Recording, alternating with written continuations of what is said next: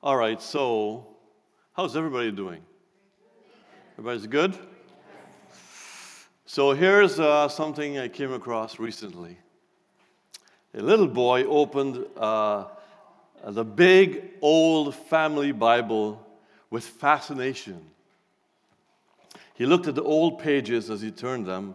Suddenly, something fell out of the Bible, and he picked it up and looked at it closely. It was an old leaf from an old tree that had been pressed between the pages of the Bible. So he runs to his mother and says, "Mommy, look what I found." And she says, "What do you have there, darling? Kunju, Raja, what do you have there?" And he said, with astonishment, he said, "I think I found Adam's suit."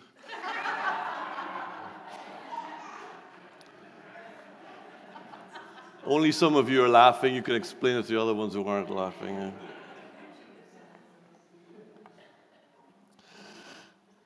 Well, guys, as you can see, that's what I want to talk about this morning.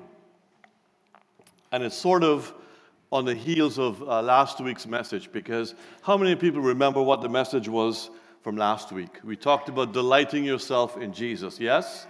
Okay, give me really quickly the 5 ways that we mentioned that we can delight in Jesus.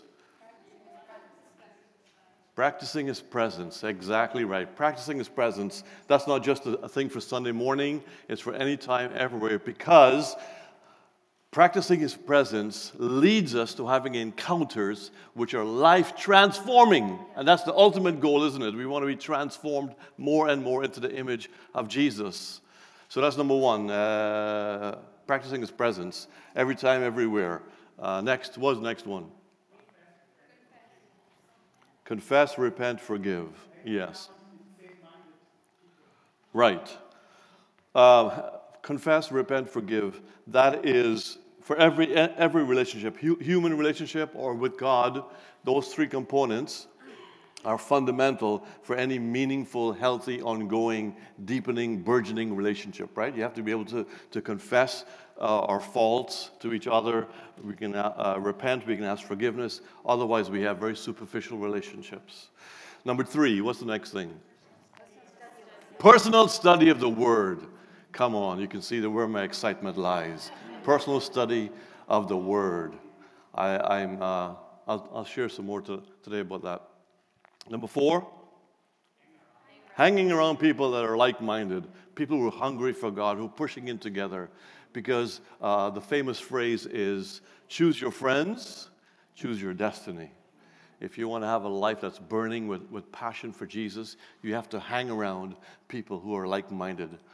Seems pretty obvious, isn't it? And then 5thly, take risks with God. Yes.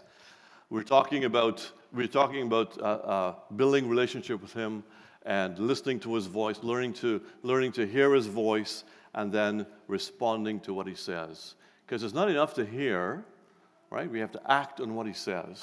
Because that's where the growth, that's where the history with God actually develops. You get to build your own testimony. You get to tell people a story of how God has worked in your life as you responded to His voice, right? So those are the 5 ways that we delight, and that's all under the canopy of us learning how to delight in Jesus, celebrating who Jesus is, finding enjoyment in Him, finding fulfillment in Him, finding satisfaction in Him, because that's what it's all about. In fact, the equivalent New Testament verse, so that verse is obviously found in Psalm 37:4. The New Testament equivalent, I would say, is the Great Commandment. Love the Lord your God with all your heart, soul, mind, and strength, and love your neighbor as yourself. Delight yourself in the Lord, love the Lord your God, right? And there's another verse that comes to mind from the New Testament, which is Matthew 6:33, which says, "Seek first the kingdom of God and His righteousness, and all these things will be added to you." All these things could be equivalent to the desires of your heart. So where shall I live? Am I going to have a roof over my head? Have food on the table? Am I going to have clothes to wear? All the things that we all continually are concerned about Jesus says, if you seek me first, if you seek my kingdom first, everything else will find its rightful place. And Psalm 37 has to do with I mentioned the two groups of people in Psalm 37. It's the wicked people. The Psalm calls them the wicked people. And that doesn't mean the people outside the covenant of God. He's speaking to the covenant people of God. He says the wicked people are the people who try to fulfill their needs or meet their needs in their own self-effort.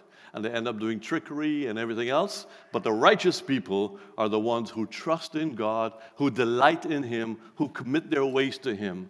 And when they do that, ultimately, He meets them. And fundamentally and ultimately, He Himself is their greatest reward. Amen? So that was last week's message. So on the heels of that, I want to talk about how does God guide us as we continue to build relationship with Him, as we continue to seek the Lord. Because based on the prophetic words that we've been receiving, and based on what we feel in our own heart, this is a year where we're going to emphasize encountering God, delighting ourselves in Jesus, having encounters, life-transforming encounters with God, life-transforming encounters with Jesus. Because who wants to become more like Jesus? Let's keep it positive. Who wants to become more like Jesus? Anybody want to stay just the way you are? All right. Right. So, we happen to, I'm just going to mention this, we happen to find out that Mark DuPont, who's sort of a friend of ours, he was speaking in fact, he's there this weekend. He was speaking on Friday night. And so we went to see Rachel and Joy at the school, and then we realized that Mark was there, so we stayed a bit longer and spent the evening with him. And during the service, the Friday night service, he actually prophesied over us. And one of the things he said, by the way, just in case you don't know, Mark DuPont is the guy, he's a prophet, a recognized prophet with a long track record of healthy, solid living and good prophetic words. Most of them come to pass, all right? So Mark said to us, he said that I really believe that for you guys in Scarborough, that the harvest is now. The harvest is now. It's not 6 months from now, not a year from now, not sometime in the future. The harvest is now. And so I said to myself, Mark, you are a man of the Bible, because the Bible says 2,000 years ago, the harvest is now. Remember that? John chapter 4, Jesus says the harvest is now. So for the last 2,000 years, the harvest has been now. So we don't have to wait for something extra to come. We ought to be ready to receive the harvest. Who's ready for the harvest? Because everybody is saying, all the prophetic voices that we've been listening to are saying that this is the beginning of the great harvest. Of course, we've been saying that for the last 2 million years, but this is the year when the harvest is actually coming in. Are you ready for the harvest? Do you know what it will look like when the harvest comes in?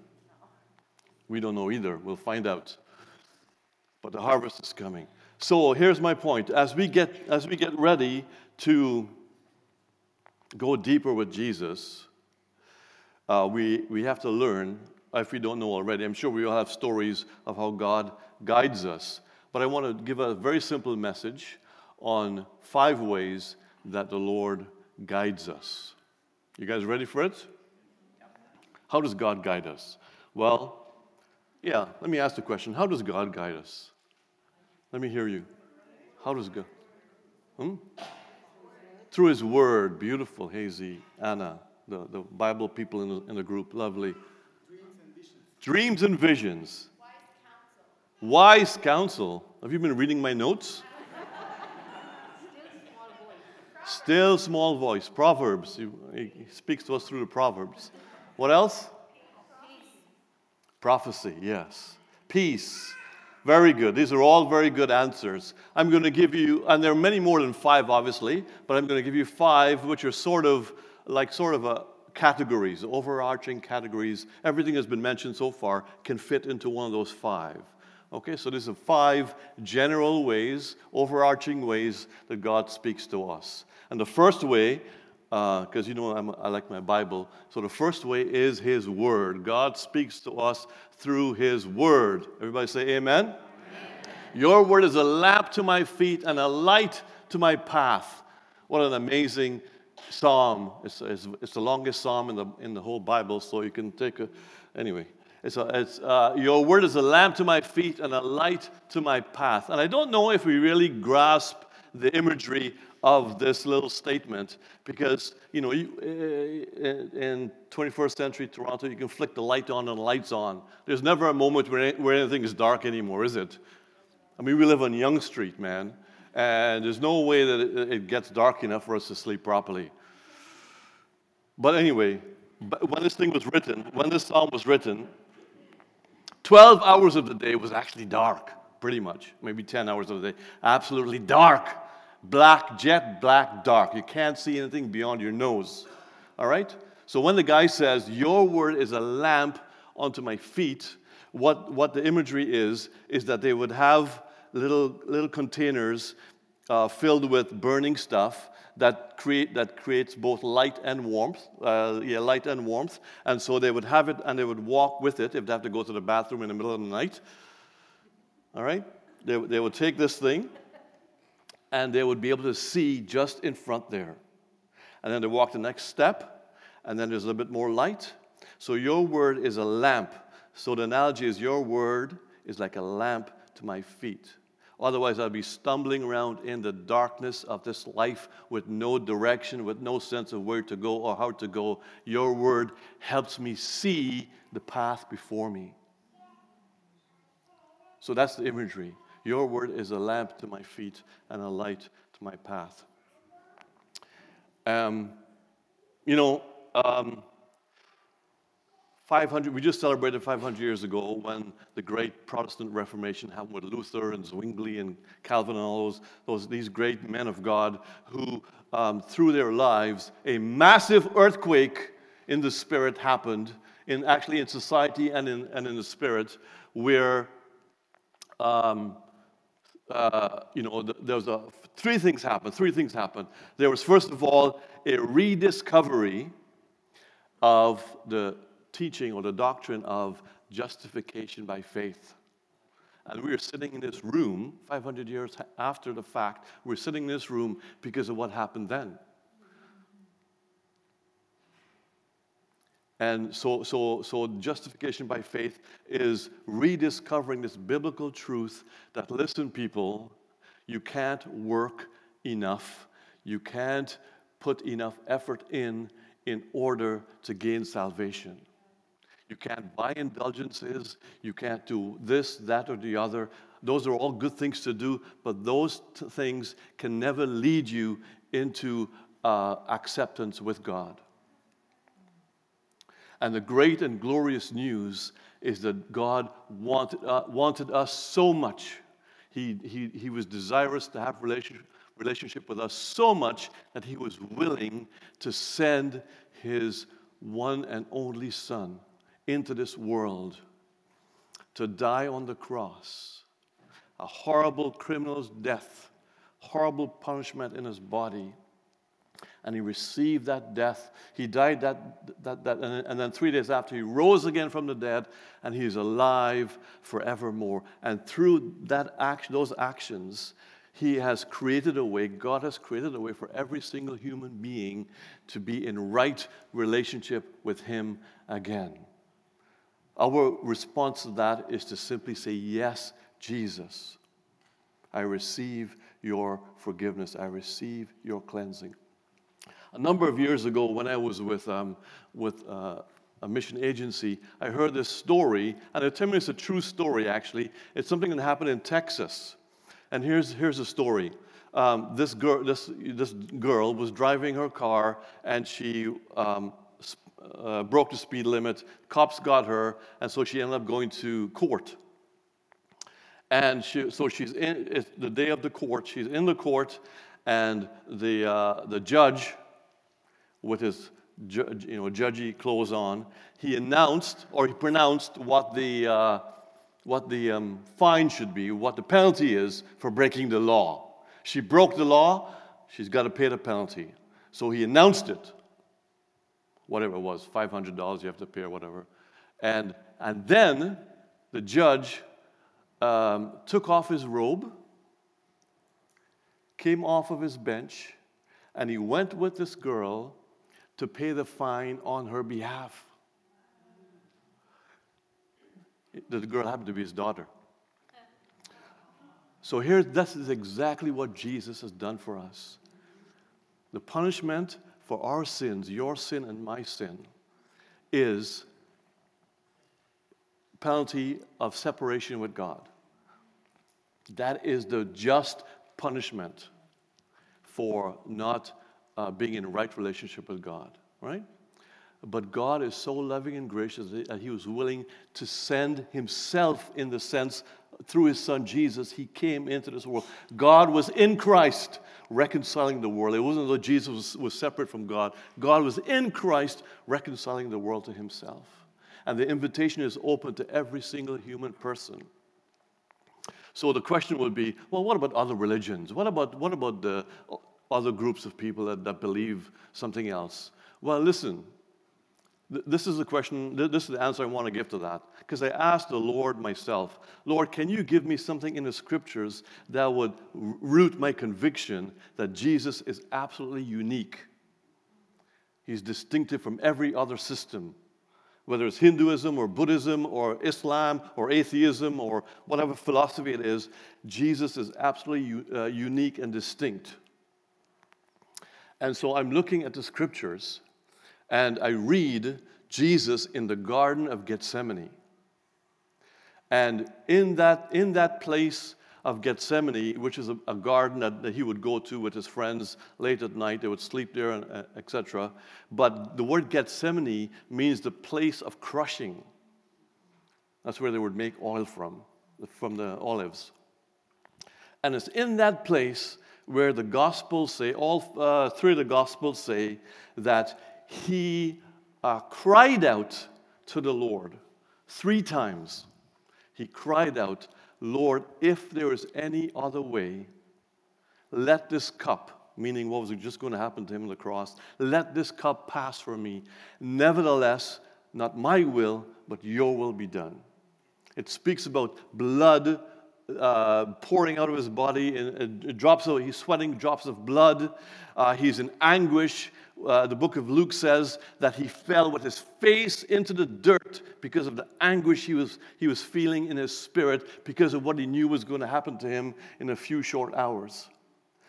And so my conclusion from reading that is this: if there was any other way for humanity to be redeemed and to be reconciled to God, Jesus would not have died on the cross. But because there was no other way, no other good works, not enough good works that we could do, not enough meditation, not enough praying, there's nothing that we could do in and of ourselves to meet the righteous, perfect standards of God. And Jesus is the one who did it. And the glorious news is that he's offering to us his success. He's offering it to us free of charge. It's going to cost you your life, but it's free of charge. Amen? So that's the message. Let's go home now. That's what we're about. This is as I said last Sunday, I've believed this message since I was 14 years old. And I recommitted my life to Christ last year of university in Halifax. And it was in that context that I actually began to really reflect and think about, in a more, in a much more reflective sort of way. Is this really true? Is this really true? Is this Bible really true?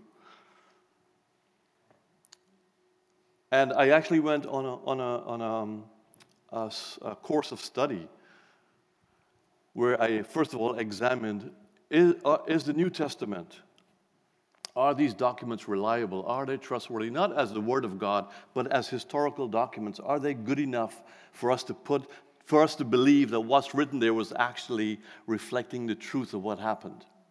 And my conclusion was yes, they are historically accurate documents. So based on that conclusion, I had to figure out, is then this the Word of God? Is this really true about who Jesus is? And my conclusion is yes. I believe this since I was 14. I was even more convinced about it at the age of 24 when I was in university. And since that time, I've given my life to this message. And I will give my life to this message for the rest of my life.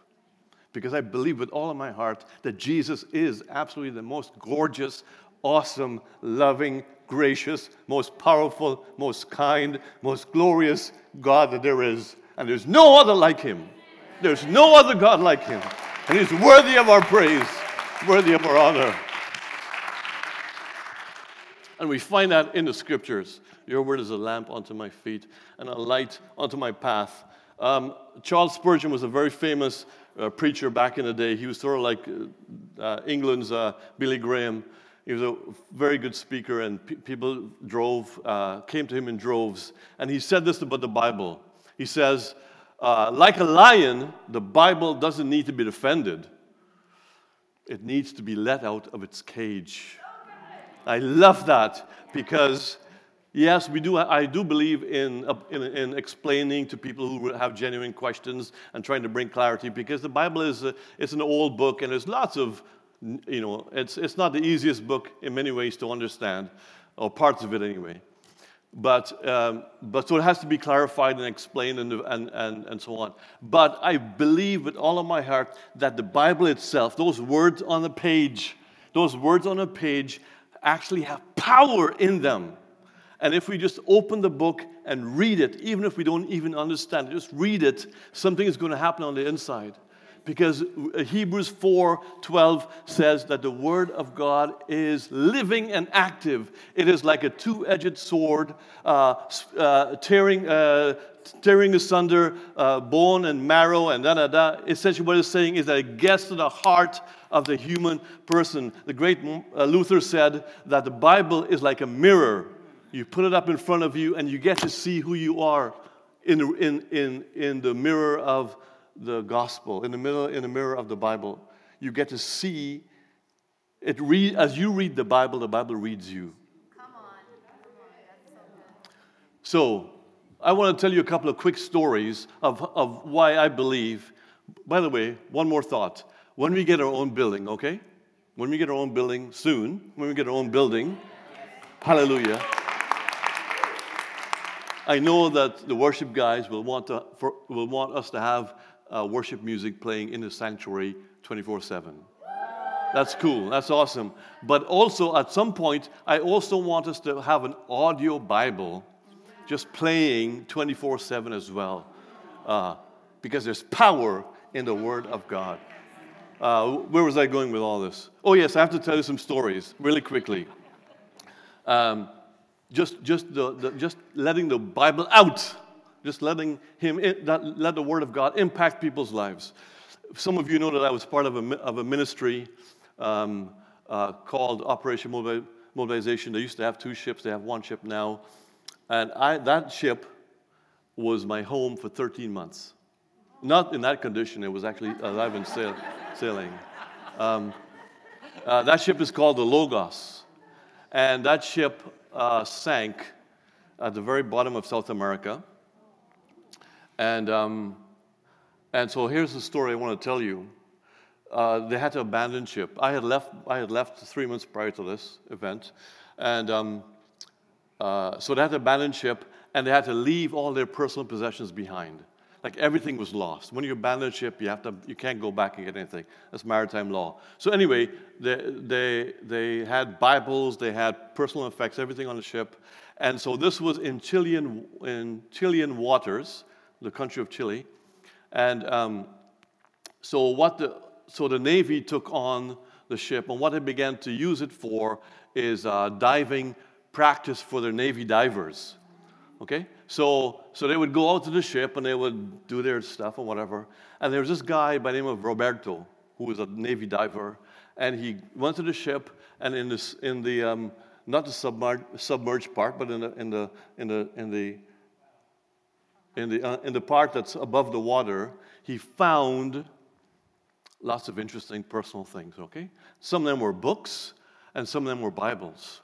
So he took the books, he took the Bible, and he brought them back home. He gave the books away. He opened up the Bible, began to read the Bible, and got saved. He became a follower of Jesus. And I know that in truth because I heard him with his own lips tell me that story a few years after when I was working with another ship, the other ship in France. He gave a testimony of how he got saved. He went to do his Navy diving stuff. He found these things, opened the Bible and read it, and he got saved. One more story. Just not too far from where this happened, there's a country called Uruguay. Montevideo was the capital. The ship was there, and this is a period when that ship or the ships would go around South America quite a bit. So within the space of 2 years, it went to this port twice, port in Uruguay.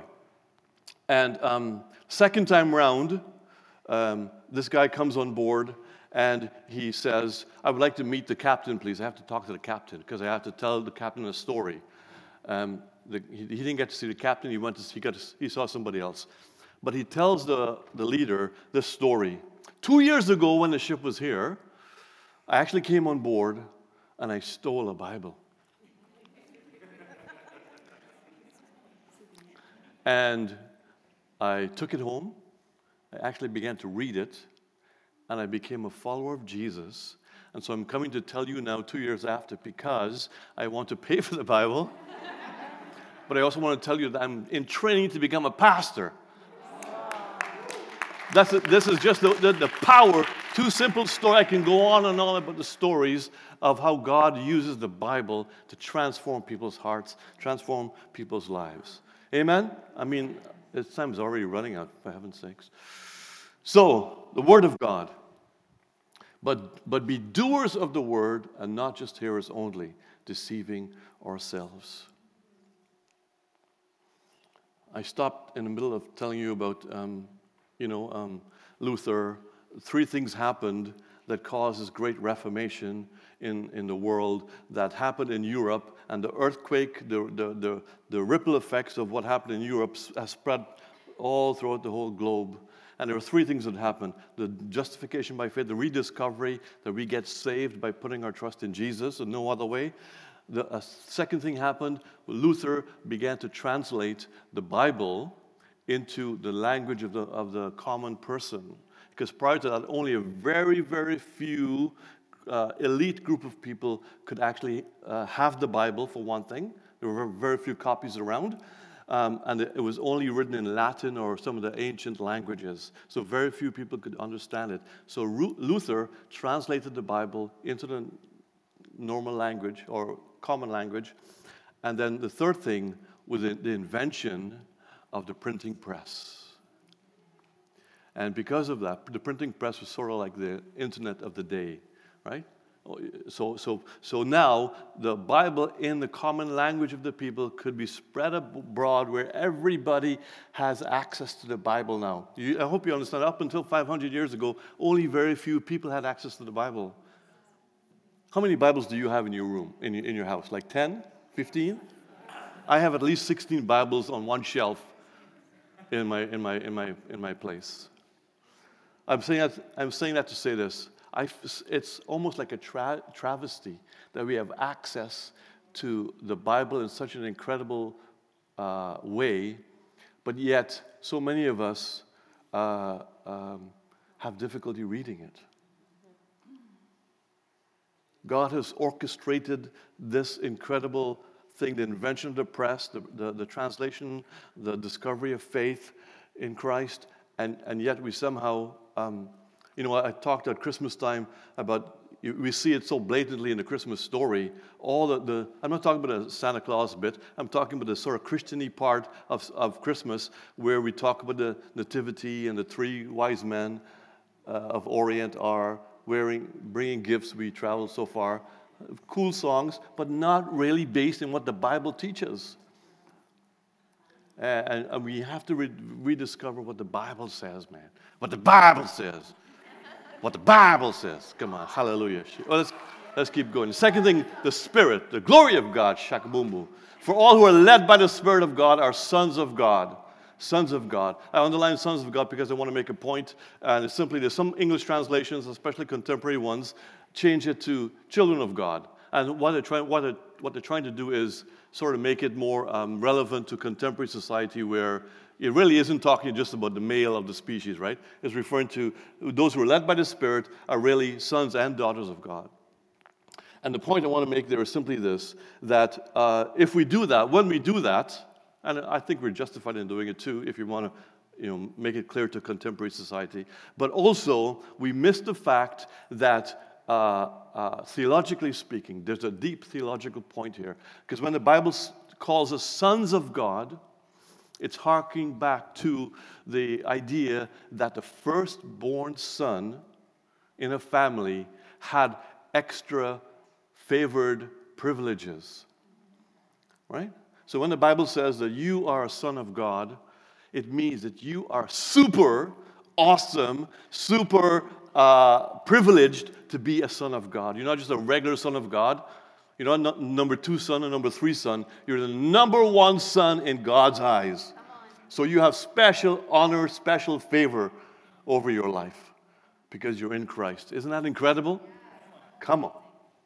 So for those who are led by the Spirit, so in the context of being guided by God, He leads us by His Word. As we study it, as we read it, He speaks to us. He speaks to us by His Spirit. We are a prophetic people. We're a church of the Spirit, so I won't take too much time on this. There are a myriad of ways that God speaks to us by His Spirit. We know His thoughts, right? We do courses on how to hear the voice of God, and we'll do some more soon. But God speaks to us in our thoughts. He speaks to us even as we read the Word. He speaks to us through prophetic voices, people that we trust. And there's a whole ton of ways that God speaks. I want to tell you one story about how God speaks to us through dreams. Somebody mentioned dreams. A number of years ago now, I was restless. I was working as an accountant. And my favorite definition for an accountant is a calculator without personality. A calculator without personality. So I was doing accounting work. It was for a nice Christian organization. It was a good job. But I was restless and bored, and I was unsatisfied. So I began to pray, as sometimes I do. And I was praying, and God, can you give me some direction? What should I be doing? What's my next step? Should I stay here, or is this restlessness you trying to get me to move, or what? And so I'm praying, and I have this dream. And in the dream, I am walking along this beautiful green path. It was sort of in a valley type of thing, and there's mountains, green, beautiful mountains, really beautiful. It's green and peaceful and wonderful, and I'm enjoying myself walking. But as I keep walking, I end up on a precipice. I keep walking, and bam, all of a sudden, like you do in dreams, bam, I'm at this precipice. Right? So the only way forward is to step forward. So I turned around to go back, and the precipice is there. This is in a dream. The precipice. I turn to the left, the precipice is there. I turn to the right, the precipice is there. So essentially, it's like I'm on a pinnacle now. Okay, I'm standing there, and the only way to get off of that place is to step in one direction or the other. In the dream, folks, a movie, a secular movie, comes into my dream. And it is the... what's wrong with you, lady?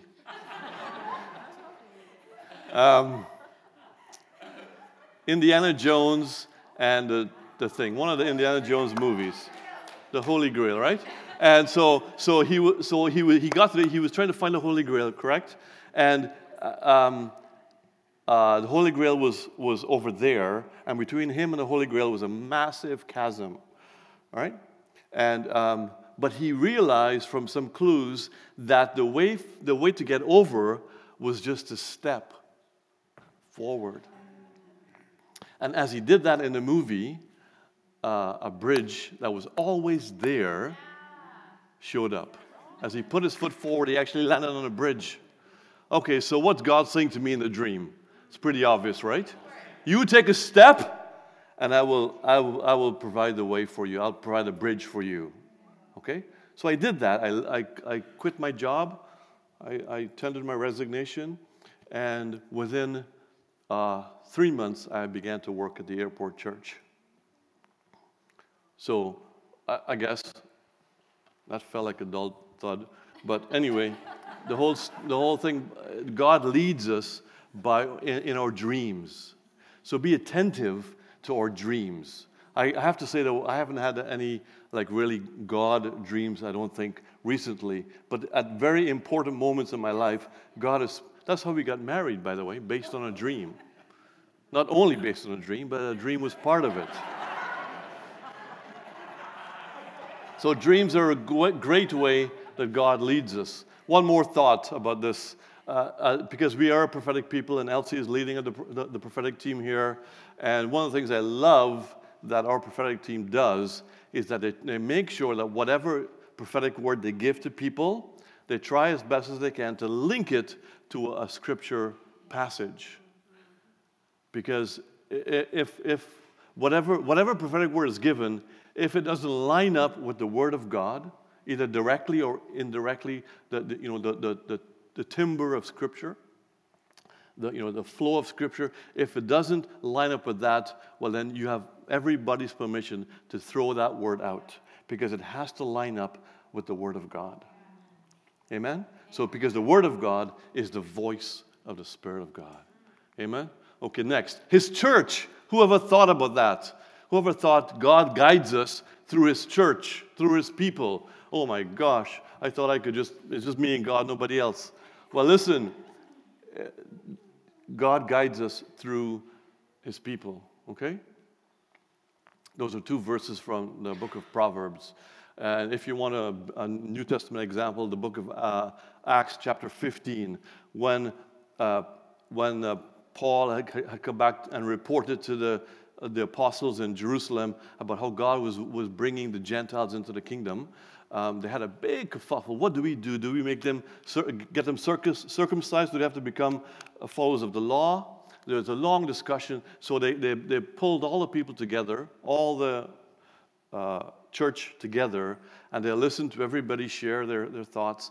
And then ultimately, after listening to everybody, Peter the leader stands up and says, okay, here's what we're going to do.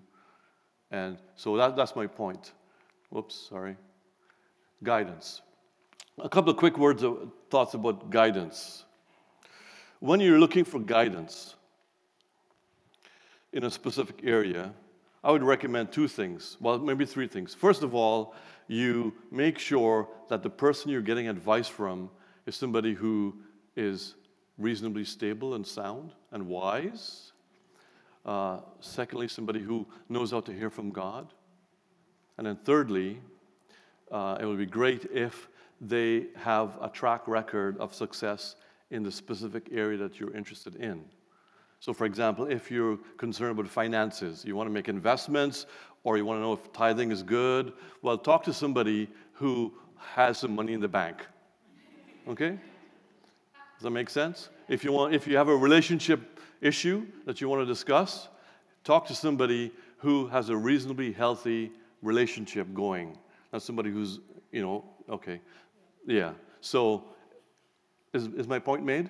Yep. It's smart. It seems like a no-brainer, isn't it? But it needs to be said. If you want advice, get advice from somebody who knows what they're talking about, who has a track record of success in that particular area. If you want to find a job, talk to Hugh Latif. If you want to know how to do a resume for the Canadian market, okay. His peace, and we're going to go fast now, we're at 12:30. That the peace of Christ, I use the Amplified Version, which I hardly ever do, because the Amplified Version is really the gospel for the hearing impaired. Okay. Let the peace of Christ, the inner calm of one who walks daily with Him, be the controlling factor in your hearts, deciding and settling questions that arise. To this peace, indeed, you were called as members of one body. I'm sure you all have stories of being led by the peace of God. And so I won't say too much about that. Next thing would be, finally, his signs. I love this one because you can ask God. In the context of relationship with Jesus, you can ask him, Lord, would you give me a sign that what I'm doing or what I'm about to do is the right thing? You can ask. A quick example is when Abraham sent out his chief servant to find a wife for his son Isaac.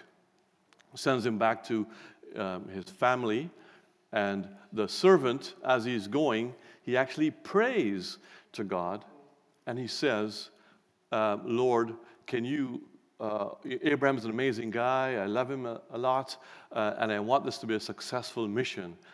Can you help me to find the right person? And here's what I'm going to do. I'm going to give you a sign. I'm going to ask you for a sign. Can you help me point out the right lady for Isaac? Here's what I'm going to ask you to do. When I meet somebody, when I meet a lady, I'm going to ask her to give me a drink. And if she says, I'm going to give you a drink, but also take care of your camels, that'll be the one. And that's exactly how we found Rebecca, because she comes to him almost, even before he finished praying that prayer, the Bible says, Rebecca comes, and he talks to her, and he asks her for a drink, and she says, I'm not going to give you a drink only, but I'm going to help your camels as well. And so that's how God very clearly orchestrating the circumstances of all that, helping him with the sign so he could know this is the one that Isaac was meant to be married to. Another example is Gideon's fleece. Everybody knows Gideon's fleece, right? Gideon he's like many of us, he thought he was a victim because he came from a bad tribe and all the rest of it. But God says, mighty man of God. And then he looked around, who, me? God says, okay, I want you to go and fight those guys. Those are bad guys. And I'm going to give you victory. And then Gideon says, how will I know that I'll have victory because I'm weak and blah, blah, blah. And can you give me a sign? And let the sign be that I'll put a fleece down, a sheep's skin, I'll put a fleece down, and if everywhere else it has dew on it, but not the fleece, I'll know that's, because that would be sort of contrary to natural laws, right? It would have to be supernatural intervention for every place else to be wet and there's only this place dry. And that's what happened the next day. That's exactly what happened. But he wasn't content with that one sign because he needed further encouragement. So he said to God, can you do the opposite? Can you make the fleece wet and every place else dry? And God did it in his graciousness and goodness. God fulfilled both signs for him, and that's how he knew that he was supposed to go and fight in the army. So asking for a sign is a very cool thing to do.